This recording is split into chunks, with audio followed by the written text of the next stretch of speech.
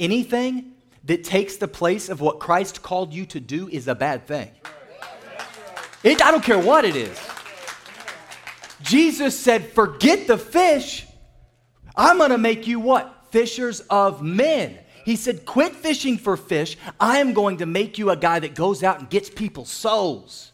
Peter went back to the past. Okay. Let me get to the good stuff. I keep saying that. Here it comes. So Peter is standing in the exact same place Jesus originally called, like literally, he's standing in the same body of water, most likely the exact same boat that Christ called him out of, doing the same thing he was doing. It's like this deja vu moment. And maybe you've experienced that. Maybe at some point in your life you had an addiction or a battle you were facing or a struggle, and you started to clean yourself up. You started to clean up your language maybe. You started to work on yourself, and you're getting closer to God and things are going really good, but then you mess up, you backslide, and then you find yourself in a place and it's like a deja vu moment. You think, how did I get here again? I've already been here. Has anybody experienced that? How did I find myself here again? Paul says, why is it that I do the things I don't want to do and I don't do the things I should be doing? Peter was in a deja vu moment. And now, real quick before we move on, Jesus is dead. Peter doesn't know he's alive yet. Jesus is dead in Peter's mind. What does that mean? There's no redemption. There's no reconciliation. There's no way to restore this. He denied his best friend, and now his best friend is gone forever. And Peter just gets to live in it. Are you with me? Here it is. Here's the good news. I'm going to get to the good news right now. So Peter is in the boat, okay? He's in the boat, and John's there, but John doesn't matter right now.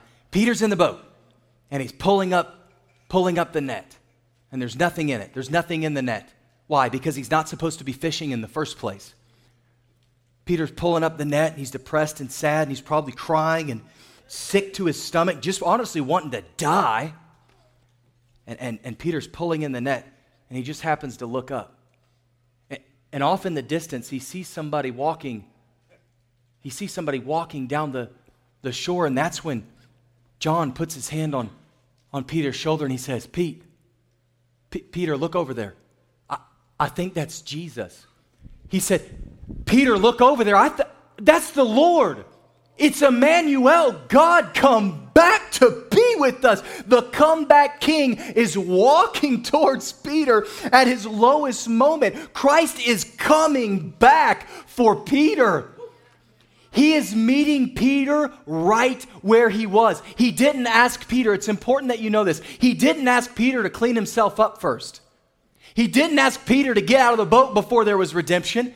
Jesus is pursuing Peter, and he's saying, I know where you are, Peter. I know what your soul's going through. And he's talking to somebody right now saying, I see you where you are, and I am coming after you.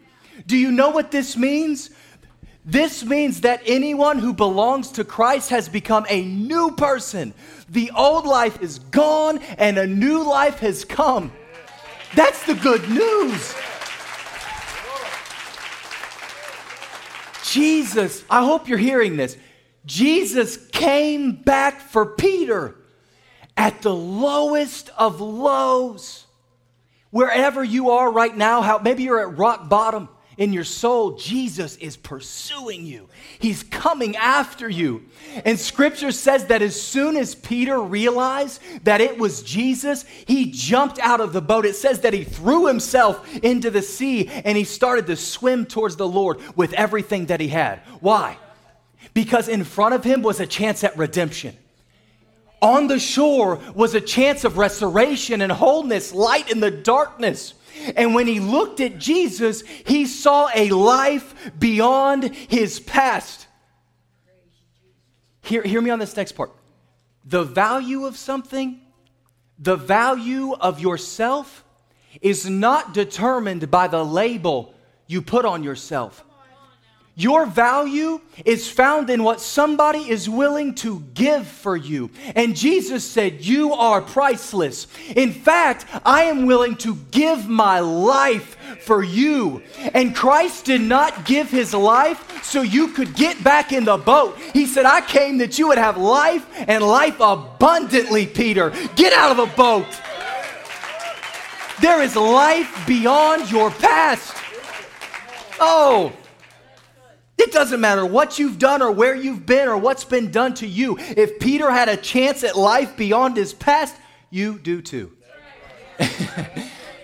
Romans 8:1 says, therefore, come on, this is good. Let's read this together. Therefore, there is now no condemnation for those who are in Christ Jesus. Read the yellow. You ready? No condemnation for those who are in Christ Jesus.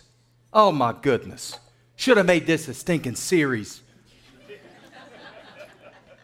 There is so much more to this story, y'all. And I took a bunch of it out. I was just talking to Mike last week about structuring this. I'm like, I've got 25 pages. But the way I figure it, that's about 3.5 hours. I've got to figure out. There is so much more to this story. But the point is this, and I hope you're getting the point this morning. The world is going nuts. If you haven't been able to tell, the world's losing its mind. They're talking about World War III, all kinds of awful things. And we are the church. We are the light in the darkness. That's our job, right? You will never be able to make a difference out there until you fix what's going on in here. And as long as you're living in the past, God will never be able to use you in the present. You got to get beyond the past. God wants to do something in you right now. If Peter denied Christ to his face and Jesus pursued him anyway, in the depths of his shame and guilt, I'm telling you today, look towards the beach because Jesus is wanting to do the same thing for you. Look towards the beach and you'll see Jesus saying, I've always been coming after you. Peter, I love you. Yes, you messed up, but I knew you were going to mess up. And God knows that you'd be going through what you're going through right now. He still came back for Peter. You know what's cool about this story? A billion different things. But from that point forward, Peter spoke boldly on the day of Pentecost. He was laying his hands on people and seeing them healed, delivered, and set free. He busted out of prison. He led Cornelius and his entire household to the Lord, and subsequently they got filled with the Holy Spirit. He healed people with the shadow. He wrote scripture. He wrote part of the Bible. He even raised somebody from the dead. That is what life beyond your past looks like. Come on. He did it all after this moment. That's amazing. There is hope. And if you just be willing to pursue the one that's pursuing you, if you just be willing to pursue the one that died for you, you mean everything to Jesus. You right now, the you that you are right now, not tomorrow. Jesus doesn't want you as you ought to be. He wants you as you are right now. The you on your lowest day is the day that Christ died for. And if you just pursue the one that pursued you first, Judas and Peter both betrayed Jesus. Okay? They both had two drastically different outcomes. Judas was so full of guilt and shame that he took his own life.